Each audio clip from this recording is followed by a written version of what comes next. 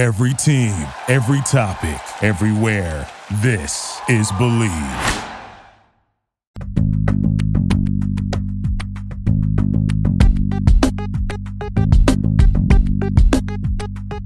Welcome to Believe in Celtics, brought to you by BetOnline. I'm Warren Shaw. He is the great Gary Washburn, and we are your hosts and resource for everything Celtics this season here on the Believe Network.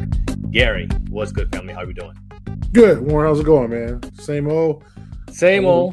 Week from the season, so we're creeping up on the season. So excitement's getting there. Another crazy, zany, and boy, have we had a lot of stuff happen in the preseason that to talk about. But and we're not even to game one yet. So I'm looking forward to game one and looking forward to just another Celtics season. Well, I can definitely get with you on that one as well. And because we are the Celtics podcast, we won't always have an opportunity to come maybe discuss some other things. But as somebody who's been in the league and come in the league as for as long as you have, I think it would be remiss, and I don't know how much of this was asked, maybe even to the Celtics players, coaches, et cetera. This incident with Draymond Green out there in Golden State, obviously now a pseudo rival of Boston now after just playing in the NBA Finals, and you never want to see an incident like that happen in any capacity, but we know they do happen. Did you talk to any of the guys about that by any chance over the past week, or kind of just what were your thoughts when you saw that in the TMZ leaked video of basically and Jordan Poole? That adds to the intrigue, I guess, and obviously it was kind of a topic that was seemingly handled right.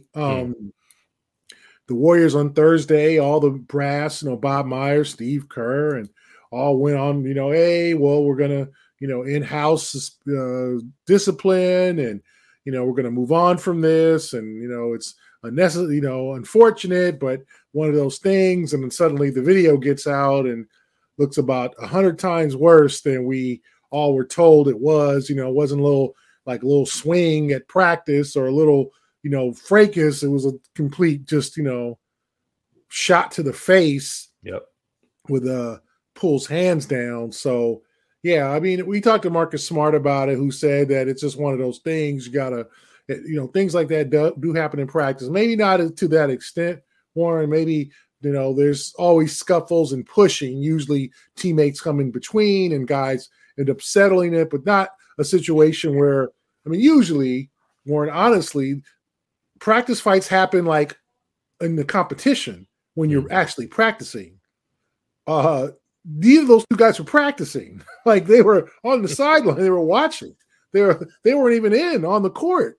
They were kind of just watching and then talking to each other. And that's when you kind of figure and know that this might be something more than just like, you elbowed me, or I didn't like you screening me on that rebound, or I didn't like that pick and roll, whatever. It was not about hoop. It was something personal. Because, if you could see it, like neither of those guys are practicing. Guys were on the floor and had their head turned and were like, whoa, wait a minute, what's going on here? When Poole was kind of being picked up off the floor. So I think the players understand it. So Smart said to us, those type of things happen, but you don't want it ever to get to that extent. You don't want to ever get it to where there's violence or something like that, going on. And also, now you got to apologize. Now you got to try to make amends. And that's the whole thing. It's not only the incident, but it's the aftermath.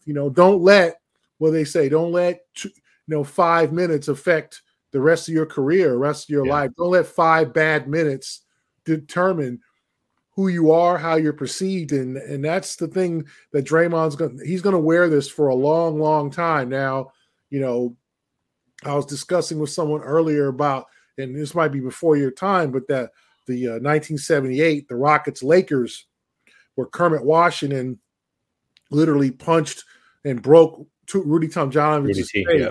And, before Rudy was a championship coach, he was a very good player for the Houston Rockets. And Kermit Washington was fighting with a player named Kevin Kunert from the Rockets.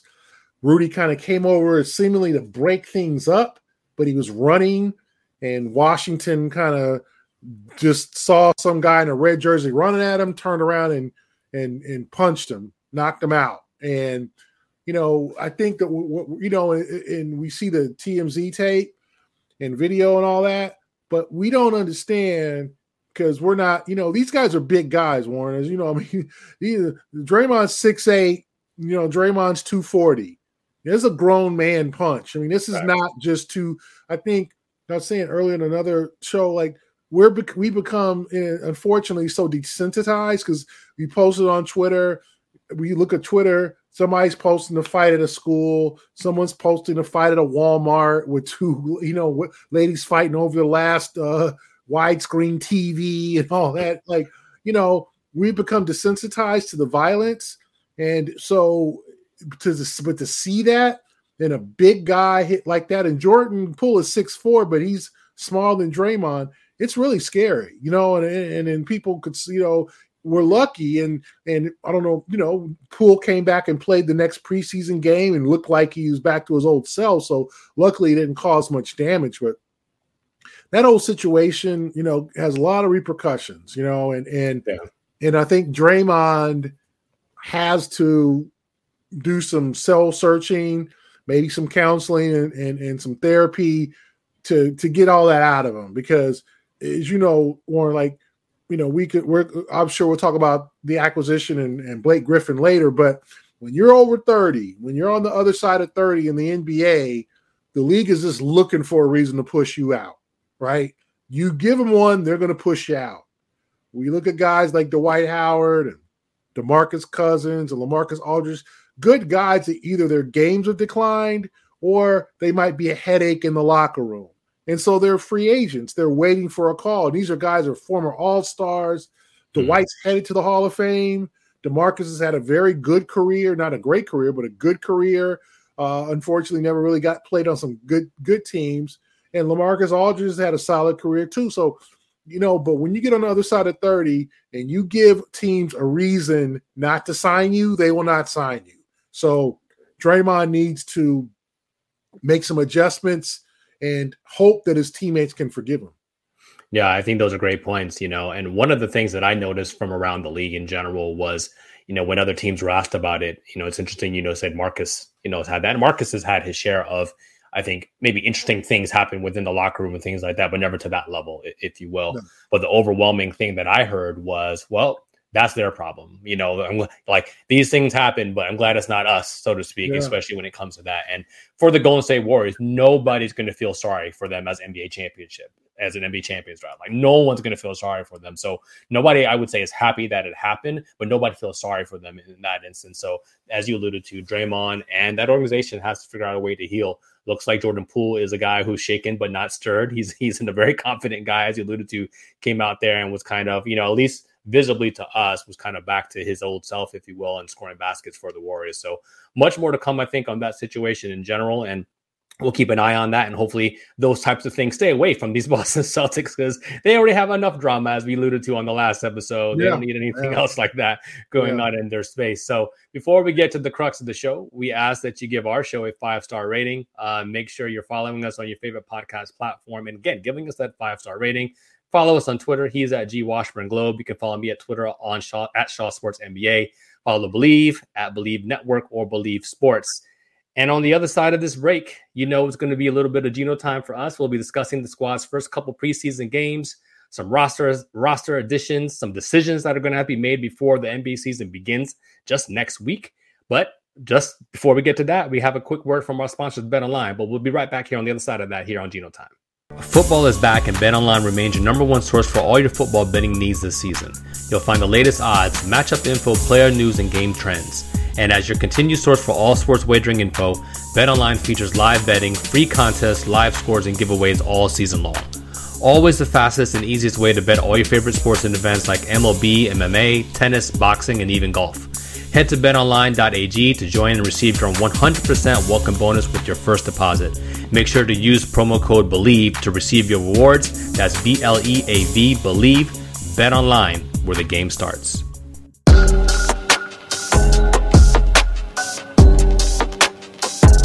And on this week's edition of Geno Time here on Believe in Celtics, My man G Wash and I, we go and discuss these first couple preseason games. So I've noticed a couple things and I prepared a couple questions. Was you right up there and you got to ask the players, the coaches, kind of what's been going on. But a general, like a quick consensus, general overview as we record, they're 2-1 in this preseason. 2 nice wins over the Charlotte Hornets. They lost against the Toronto Raptors and a game that they really should have won as well too. But it's the preseason, so maybe you don't read too much into that too. The Raptors were definitely playing competitive basketball. But where's your overall sense before we get into kind of some of the nuanced things about the team? Well, Warren, I'm impressed with the way they've taken it.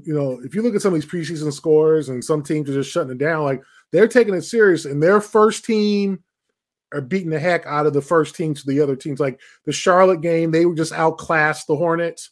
The Hornets might struggle a little bit, obviously, no Miles Bridges, and it just seems like, they're just not quite – they had a chance to build something, and then it sounds like they're slipping back to what they were before. Yeah. And then the Toronto game, they dominated the Raptors' first team. They put it on them the first 3 quarters, and then the Celtics kind of third unit and guys, training camp guys against, and they got outclassed by the Raptors, training camp guys and into the bench guys. So that's why they lost that game in overtime. They had a bunch of chances to win, missed a bunch of shots down the stretch and kind of blew a big lead. But if you're really looking at the game itself in terms of what it means, Toronto is a team that is going to be good. I mean, I'm not talking about win a championship, but they're going to make a run for that play-in, one of those play-in spots. They could go 5-6 in the East. So this is a credible opponent, and the Celtics really outclassed them in the first 3 quarters, and all teams played their starters. They weren't throwing out. It wasn't, Van Vliet played, and Scotty Barnes and Precious Achiuwa and OG Anunoby and Pascal Siakam and Gary Trent Jr. All those guys played. So I've been impressed, Warren, with just how seriously they've taken it. And even the other night in Charlotte, in Greensboro, North Carolina, where Charlotte, like before the game, we talked to the coaches and we knew that only one starter was going to play, and that was Jaylen Brown. Smart, Malcolm Brogdon, Al Horford, and Jason Tatum were not going to play. And then we talked to Steve Clifford from Charlotte, and he's like, I'm playing all my starters 30 minutes. So you're like, oh, man, this is going to get ugly. And they were down 13 after the first quarter. And I'm like, wow, they're going to lose this game by 50 because, like, Charlotte's trying to get some momentum, trying to feel good about themselves, and they're playing in front of their home fans and all that. They're just going to put it on them. And the Celtics, flipped the script and whooped their butts for the last 3 quarters and ran away with it and won by 9. And without, with just Jaylen, and Jaylen barely played, didn't play too much in the second half. So the fact that these guys are playing competitive ball, they're trying, they're playing hard, they're executing, I think it's a good sign, because the whole thing, the theme of this training camp, in addition to last year, was like Udoka's first year. Guys the COVID thing was still kind of lingering over it.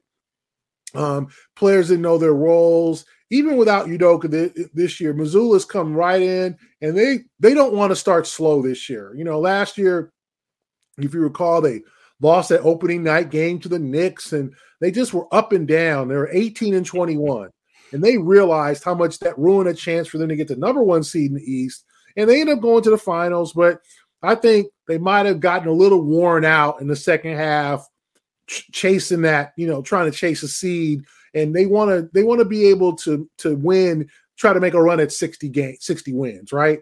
They want to start off fast. They want to punch first this year, and they want to take advantage. And I think that what I've seen from the preseason so far is they're focused on starting fast, and I think that's a great thing. I love that, honestly, because it is they have a little bit of a history now with that too. And I think I don't know how much of a tone can be set, so to speak, and messages can't really be sent in the preseason, but coming off of what they're coming off of specifically, obviously dealing with the Udoka stuff, et cetera, that, listen, we're about our business. And I think Jaylen Brown specifically has been really about his business. We're seeing, great efficiency in scoring. I've been kind of maybe a little bit surprised, and I don't know if he's on some sort of, not necessarily a revenge tour, because I think he's respected. It's just understanding like, hey, I'm valued and you should continue to value me at this level. That's kind of what I'm taking, but that's me kind of maybe reading into things a little bit, just maybe just a wee bit here. But as you were talking, it got me to really thinking, because if there was one negative I can say that I've seen, and really in both Charlotte games, was the turnovers were high. Yeah. And when you start to see that, 23, I think in game 1, and 20, I think in the second game against for Charlotte, only 10 versus Toronto. So that was obviously very, very good. It gives you those flashbacks to the playoffs and where they were just, but again, it's a combination of the entirety of the roster. Some guys who will not be here come next week and things of that nature as well too. But as a Celtics fan, you get a little bit shell shocked when you see some of that. Has that been a conversation that you've seen, or anything like, any conversations about making that a point of emphasis to kind of turn those turnovers down going into the regular season here within the next week or so? I think that's been a big point of emphasis. And I think it could have been, you could try to attribute to being too unselfish, like everybody trying to make a play for the next guy. But I think it's pretty apparent they know they have to take care of the ball and they have to be more efficient. And it's also spacing. Maybe a guy is 2 steps from where he was supposed to be. Maybe he set the screen too late and he threw the pass. Like some of it, I think is just like getting to know each other. And others is a bad habit of being too careless with the basketball. And I think the Celtics have to emphasize that they have to limit their 15 or under per game. None of this 22, 20, 19, 15 or under per game. They won most of their games when they were 15 on turnovers. When they were over 15, they lost most of those games. It wasn't often, but they were real. I think that's their number. Get under, you would love under 10 or you would love under 5. That's not going to happen. These guys the defenses are too good. They're going to cause some turnovers, but that 11, 12, I think doesn't hurt you. 17, 18, those extra 5 or 6 turnovers definitely hurt you, especially in the fourth quarter. What I like to see, Warren, and I don't know if we'll see in the final preseason game, was like fourth quarter execution. That's the big thing. They could not close out games all through last year. They could not close out that pivotal game 4 in Boston that pretty much cost them the finals. They couldn't close out the game 5 in Golden State where they were tied at the end, or I think remember Poole hit that bank shot, 40-foot bank shot, and gave the Warriors the lead after the Celtics played so well in the quarter and kind of broke down, and the Celtics couldn't close out that quarter. What is their fourth quarter execution going to be like? Because I don't think we're going to see it in the final preseason game. Obviously, These guys, will be probably on the bench, but what's going to happen against Philly in that opener? How are they going to? Who's going to close out games? That's what we haven't seen yet. That's the thing that, like you said, of a concern of mine is, everything's not hunky dory. They need to execute the fourth quarter when you got everybody's main guys, when they're facing Harden and Embiid and Tobias Harris and Tyrese Maxey and PJ Tucker on defense, and Matisse Thybulle. Can they close out that game? Is it going to be Brogdon and Smart? Is it just going to be Brogdon? Is Brogdon playing the 1 and Smart the 2? Who is it? A big lineup? What happens without Robert Williams? Like all these things are going to need to be answered in the next couple of weeks. And as you know, the schedule starts with Philadelphia and then Miami. So they get tested right. And then Chicago's the fourth game, sandwiched with a dangerous back-to-back at Orlando, which is they're going to be energetic, might be probably their home opener. Then they go to Chicago. So they're going to get tested early. Yeah. Gary, you bring up a lot of great nuggets there. And I think I've been frustrated, not with the Celtics specifically, but I think depending on the level of the team, I don't think as fans or media members or whatever that we're getting great looks at kind of like what they're actually going to do. The preseason really right now, like I feel like in years past, you would get a better look, and maybe because there was 5 preseason games that are 4 or 6, maybe I forget what it was. Used to be 8. Oh yeah. There's a lot more preseason games. Like 10 years ago, there was 8. Yeah. Yeah, and only certain teams, and maybe some of the I don't want to say bad teams, but the teams are still kind of figuring out. Maybe we're getting a little bit more information from them, but for these higher level teams, we're not necessarily seeing all the rotations that we're going to see. And I think, again, like it's hard for me to understand what's going to happen. Then can you just do that, so to speak, once the lights are on, when it really, really matters most? And that's what I would maybe challenge, kind of the league in general, not just the Celtics and Mazzulla here. And just like, all right, because I know you don't want to get injured in the preseason, but trying to get a better sense of what those rotations are, and situations have to play themselves out as well too. So it will be interesting what happens here in this final preseason test that they have. Will we get any indication about what's going on there? Let me talk to you a little bit about the defense, just kind of in general, and, maybe some of Mazzulla's rotations and so forth and so forth. What have you seen there? Are the guys responding and having and feeling good about what they're doing? Very much similar to what, what they were doing in the previous season. But is there any lack of continuity that you've seen, or anything, any pauses for concern? No, not yet. I haven't seen them get scorched or like, I think more in the issue, the first half of last year was like the lapses, right? Mm-hmm. Like the terrible quarter, the good defensive quarter, then following, and then the team drops 38 in the second quarter. I haven't seen those lapses. I've seen hustle. I've seen them getting to certain spots. I've seen, rim protection. I've seen guys, I think they're all invested. I think last year, Warren taught them how important defense is to success. And maybe Jason and Jalen and those guys, the younger guys, didn't really. I think Al's always known that. And Marcus, obviously, winning Defensive Player of the Year and always being a kind of an anchor on defense. But I think some of those other guys didn't really know how important defense is to success. And they thought, if we put the ball in the hoop and we're shooting a certain percentage, we're going to win. But that'll only get you so far. You got to stop people. And I just think so. I've seen a real emphasis on defense. And remember, Mazzulla was kind of their defensive coordinator last year. He was their guy that kind of organized and orchestrated that defense. So I've seen only positive things. I think we'll see in that final preseason game, because I'm with Tatum and Smart and Horford and Brogdon all not having played now. It'll be like nine days.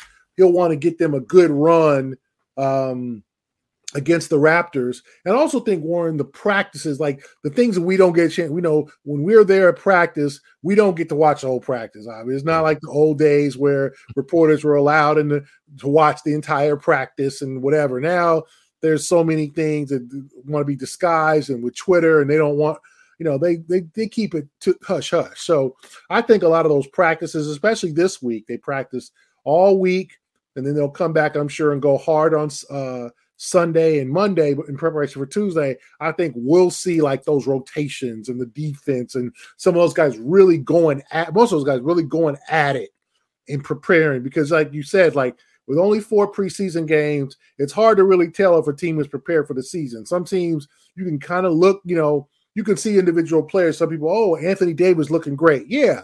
Like he was looking good. Like somebody, you can see individual players, right? But teams, it's really hard to tell, okay, what can we get? Milwaukee, let's say, Warren went to was it Dubai or when United Arab, UAE, United Arab Emirates, and lost both games to the Hawks. Well, does that mean Milwaukee's not going to be a good team? Like, what did they show? Like, you're right. Like, we don't see anything that we used to see in the preseason, where you would see 3 quarters from your first guys. Exactly. And then the fourth quarter, they would sit out. Then the guys trying to make the team. Now it's, well, we'll play them a half. The next game they won't play. The next, LeBron didn't play against the Warriors the other night where Anthony, he sat, and you're not going to, I think we're such in a load management. Yeah. You don't want to get anybody hurt. It's become like the NFL preseason where, you get a series here, you get your quarterback one game, and then you put them on ice because you don't want them getting hurt in the preseason. So it's become like the NFL. Yeah, I definitely agree. And I think in some ways that's a little frustrating, because I want to have a little bit more insight and not kind of opening up the package as the season has already started to kind of figure it out. But I understand that it's a different era, and we just kind of we have to acquiesce and understand that.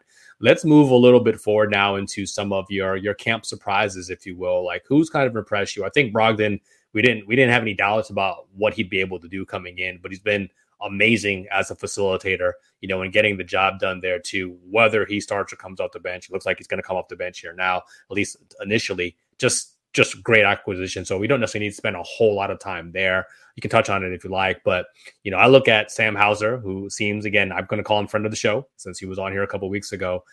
Really's had some nice moments out here, giving them a reliable shooter and floor spacer. You mentioned Blake, the addition of Blake, Justin Jackson. Again, the camp roster is littered with guys Yeah. like it's like there are a lot of known names here. You look at other teams, you're like, I don't know who that guy is, but these are a lot of guys who have spent some time, whether a cup of coffee or not, in the league. And the last guy I want to mention is, I don't know, I have a soft spot in my heart for him. I don't know if you know this, but I just like Noah Vonleh. I think he's a hard worker. He puts up numbers. I don't know if the quote empty calories kind of goes associated with him, but when he gets minutes, he's usually a double guy. Just some of your thoughts on some of those young guys and people that maybe somebody I maybe didn't mention in the camp roster. Yeah, I mean, it's like we talked about earlier, Warren, it's really hard to tell, like, oh, such and such looks great. Like Jalen, I've been especially impressed with. I think he has come out with laser focus. Jason, nah, he's slow. He said he's going to start slow. He's had his three ball hasn't gone down, but is he just trying to get the kinks out? It's hard for me to judge him off 2 preseason games. The same with Marcus. Al looks good. I think the one you're thinking from Al is, okay, at 36, is there going to be a considerable slowdown? Or if he does slow down, how is he going to slow down? Is he going to slow down like he's going to get tired in the fourth quarter? Or is he going to slow down where, hey man, I can't play that back. Like my back days are over. You look and you're just kind of waiting when the guy hits, especially the mid 30s. Like we're all going to look at LeBron this year and go, okay, at 37, he'll be 38 in December. What's going to be the first sign besides these little injuries he has?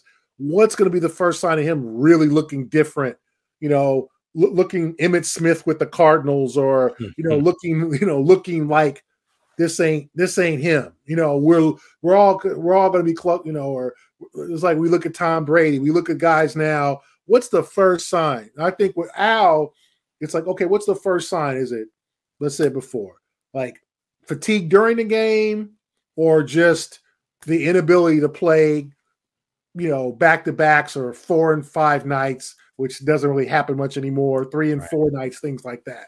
But the guys I've been impressed. Noah Vonleh is a guy I think has the gill and the know-how to make the team. He's a big body. And more not like I was talking. He's a local guy from Haverhill, Massachusetts. He's just a guy who came out of school too damn early. You come out all these one and dones, and they all look at KD, and they all look at the high school brood of Kobe and LeBron, or they look at these guys and think, oh, that's me. And Vonleh physically was ready, but he didn't have the game, and he was 18. I think he's a younger. So he's 18 and he's 27 now, like 18 when he got drafted by Charlotte, right? Wow. So, he just bounced around, and, he never really developed as much of a post game, because that's stuff you work on in college, and now, we could talk about the whole G League Ignite against the French national team and Victor Wembanyama and that whole thing. But now young guys, the league is starting to like create spaces for younger players, development opportunities. Yeah, like the G League, 2-way contracts, to like, you're not ready, but we're not going to throw you out. We're going to give you 2 years to sharpen. And he could have really used that. I mean, if there had been, I know the G League back then, but if there had been a 2-way, or if there had been more opportunities for him to sharpen his skills. So I think he can make the team as a kind of a enforcing kind of big, a backup big, a guy who can rebound. I think honestly, Warren, he's got the spot, one of those roster spots locked. I think when you hear Mazzulla talk about him, he's got nothing but glowing things to say. Even on Friday, where he had 4 turnovers in the first half, 3 of them were illegal screens. So I guess that's technique, spacing. You can figure that out. But it sounds like he's got a pretty secure spot on the roster. And I think that he'll help him because they need beef in the paint. Like this team, I love Robert Williams. Robert ain't beefy. My Robert ain't laying some wood on you. He ain't Rick Mahorn, Right. He's not. He'll block your shot and he'll prevent you. He'll stop you from driving, but he ain't going to put you on your butt or whatever. And I think Noah's got that kind of game. He's worked on his game. I like him. Justin Jackson, I was looking for more from him. I thought a guy who's played in other places, had some good moments in the league. This is your chance. And he didn't really turn it on until the second half of the second Charlotte game. Right. Because he was he was bad in that Toronto game. He was 0 for 8. He missed a bunch of open threes, like game that would have sealed the game. Okay, Justin, just knock this down, send us all home, and with a victory, and he couldn't do it. But then suddenly in the second half of that Charlotte game, I think he made a bid, but I don't know if he did enough to make the team. We'll see what happens, obviously, in the next coming days.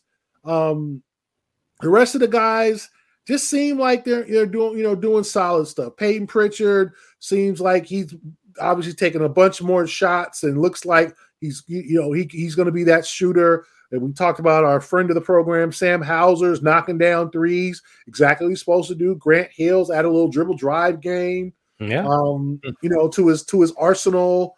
Derek White, okay, that's somebody I want to talk about too, because he gets overlooked. He's somebody he's probably been the guy I've been impressed with the most.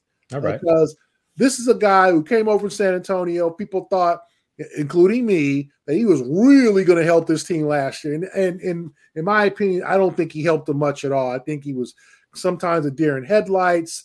He never improved as a three-point shooter. He had that really, really outstanding game one of the finals and then didn't kind of reappear again. He didn't, but he seems to be playing with more confidence and assertiveness. And, Warren, I think is understand not all these guys are locked in with confidence. Even though they're professional athletes and even though they're NBA players, sometimes, their confidence is hard to get, full, like, I'm the man. I can play because, as we know, Derek's played for teams in San Antonio that have been around 500, right? He didn't play with Duncan and Ginobili and Parker. He might have played a hot minute with Duncan or whatever, but he didn't play with those great teams. He came afterwards, So he's played on teams with a bunch of young guys just trying to figure it out.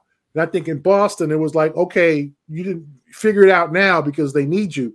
And so I think he's figuring things out. I was really impressed with his ability to take the ball to the hoop, hit the three, attack the rim, get to the free throw line, all the stuff that they wanted him to do last year. Maybe he's just a late bloomer. He's a guy I think they expected more out of him last year, especially with his salary making $17 million a year.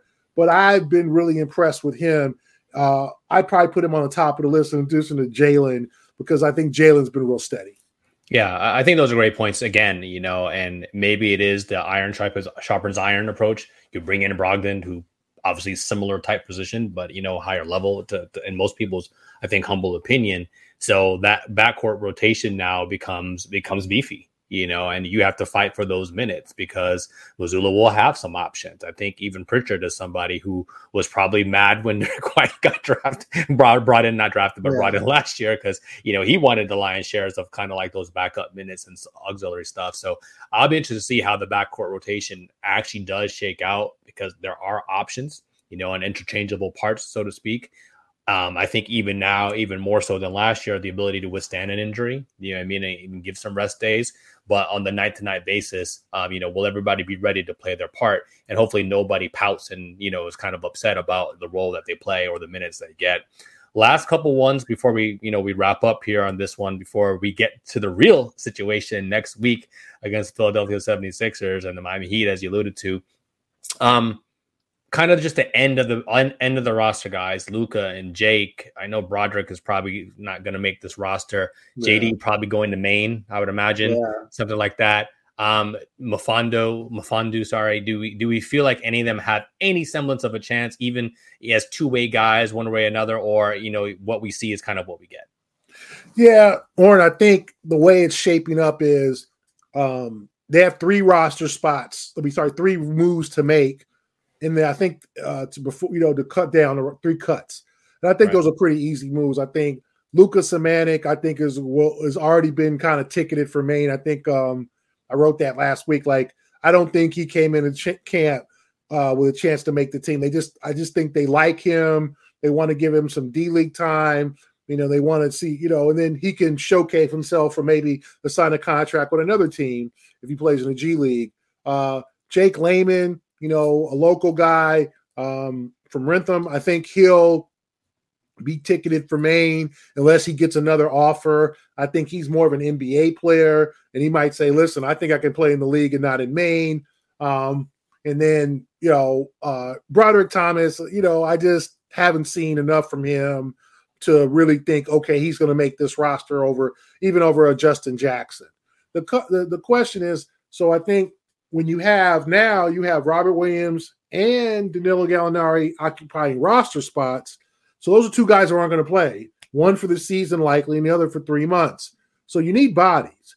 So they might keep Mifune Kabengele up, even though he's on a 2A, and then they might send, because of the backcourt depth, might send J.D. Davidson down just to get him some reps, just to get him sharpened up. I think they really like J.D., and he'll maybe be the point guard of the future. Who knows, in coming years.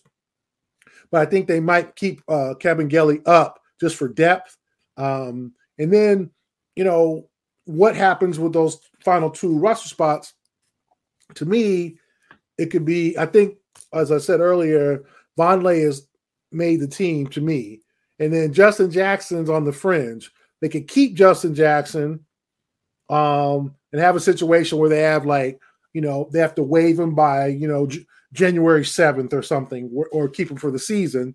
Or they can keep that roster spot open and think, okay, can we add a veteran wing?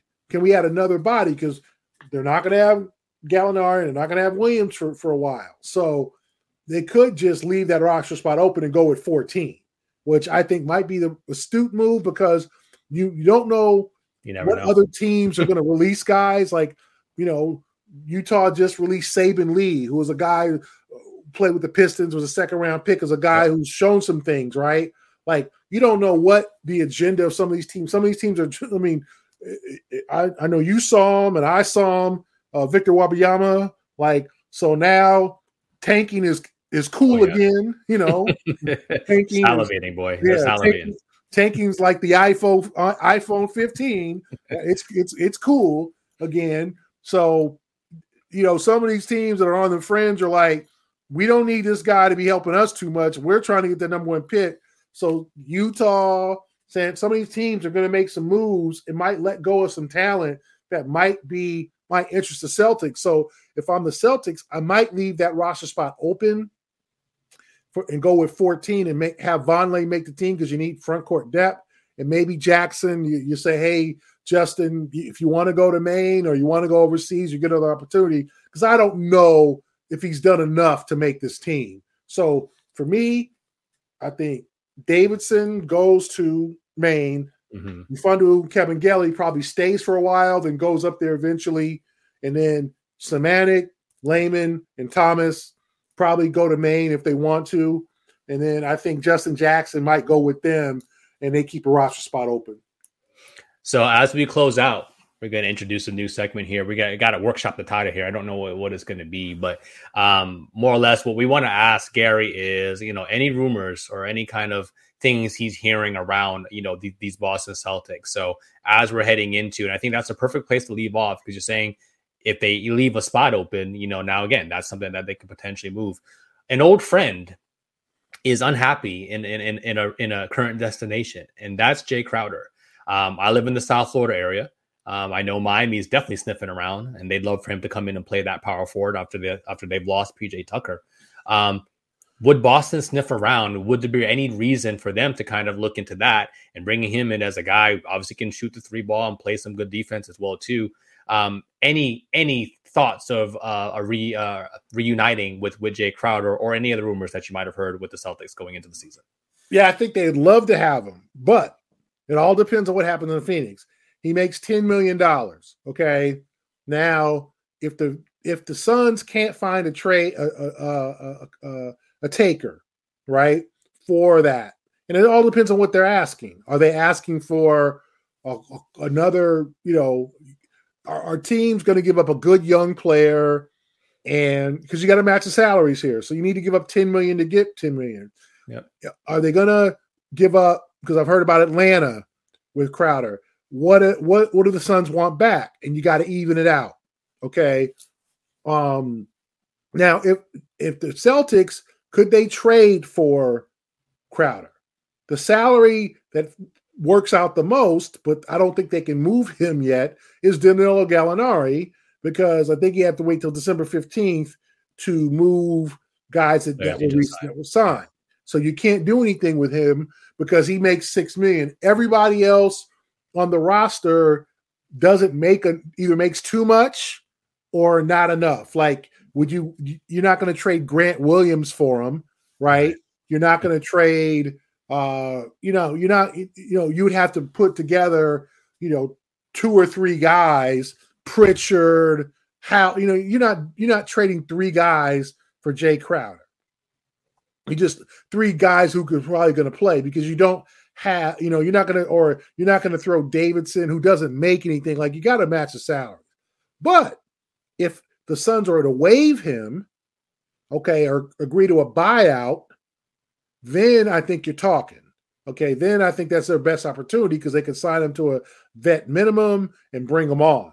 So I think they're waiting to see what happens with the Suns and how it all works out. Because honestly, if there was something hot, he would have been traded by now. But that $10 million, that's a lot of money in NBA, kind of currency, right? In terms of like what player, that's a mid-level player. So you're giving up a good player, or you'd have to give up a player who's making that on your bench, who isn't playing much for that. Do they want that back? Is Phoenix asking for a first-round pick? What does Phoenix want in return? That's the whole thing about it. I do think it's a definite possibility, because I think he liked playing in Boston. In Boston, he left on good terms. Boston liked having him around. He could be a real use. I think he'd love to come back, because I think this is where he played his best ball, to be honest. You could say Miami or whatever. Miami in the bubble. Yeah. He was out of his mind for the Heat in the bubble, right? But to me, I think that it's all the money is the issue, and what Phoenix is asking for. Because Phoenix obviously doesn't need him. They're telling him to stay home. I'm sure he wants a buyout maybe so he can pick his team. Hold on, let me ask you this real quick. Is there any way they could do it, or any team really do it, with any type of traded player exemption? They don't have enough. The trade exception, it doesn't match. I think they have one from Juancho Hernangomez, which is $5 million. You can't combine them. That's right. Yeah, you can't combine them. Yeah. And you can't add a player. You'd have to really do some swapping. You can't add a player to a trade exemption. It's got to be like, it would have to be like the Fournier trade exemption, right? Where they could just swallow that whole thing. Like, other than that, they don't have enough trade, and you can't they have a bunch of different smaller ones. Small ones, yeah. Yeah, but you can't add them together and go, here's 4 trade exemptions that equal $10 million, bring us Jay Crowder. So that's where it gets kind of touchy. But I also think the good news for the Celtic fans who might want him back is, if he hasn't gotten traded yet, and I think a lot, Warren, what happened when teams set their rosters, because there's going to be a bunch of there's going to be some, whoa, are you serious kind of weight cuts over the next week or so. And I think the Celtics could have not only Crowder on their list, but other guys that get waived. That's why you might want to leave that roster spot open for a guy who might be a better fit than like a Justin Jackson. Wise words from the man Gary Washburn here on our second episode together on Believe in Celtics. That's going to do it here for us, man. Next time we talk, the season will be underway more than likely, or just about to be underway, man. Gary, I really appreciate the time. Always an amazing conversation with you, brother. Any parting shots here before we close out here on this edition here of Believe in Celtics? Oh, wow. I hope everybody's enjoying. I mean, it's a good time of year, you know. We got baseball playoffs, NFL kicking in. It's really the only month, one of the only few times where all three sports, you know, are kicking in, college football. So I just want everybody to enjoy themselves, have a great time, and you know, enjoy all the sports. It's a good time of year, and I will try to bring you guys the best coverage, and we'll talk about all the topics and stuff. And if you know, feel free to reach out to us if you got something you really want us to talk about or questions or whatever, because we want to be interactive with the listeners. We want to put the product out there that you guys want to hear. Yeah, that's right. Sounds like we might be doing a mailbag edition here. We Believe in Celtics up there at some point during the season. Again, I am Warren Shaw. Follow me at Shaw Sports NBA. He is Gary Washburn. Follow him at G Washburn Globe. That's going to do it here for Believe in Celtics, presented by Bet Online. We will definitely catch you next week, and it will be regular season time. See you next week, y'all. Peace. Peace.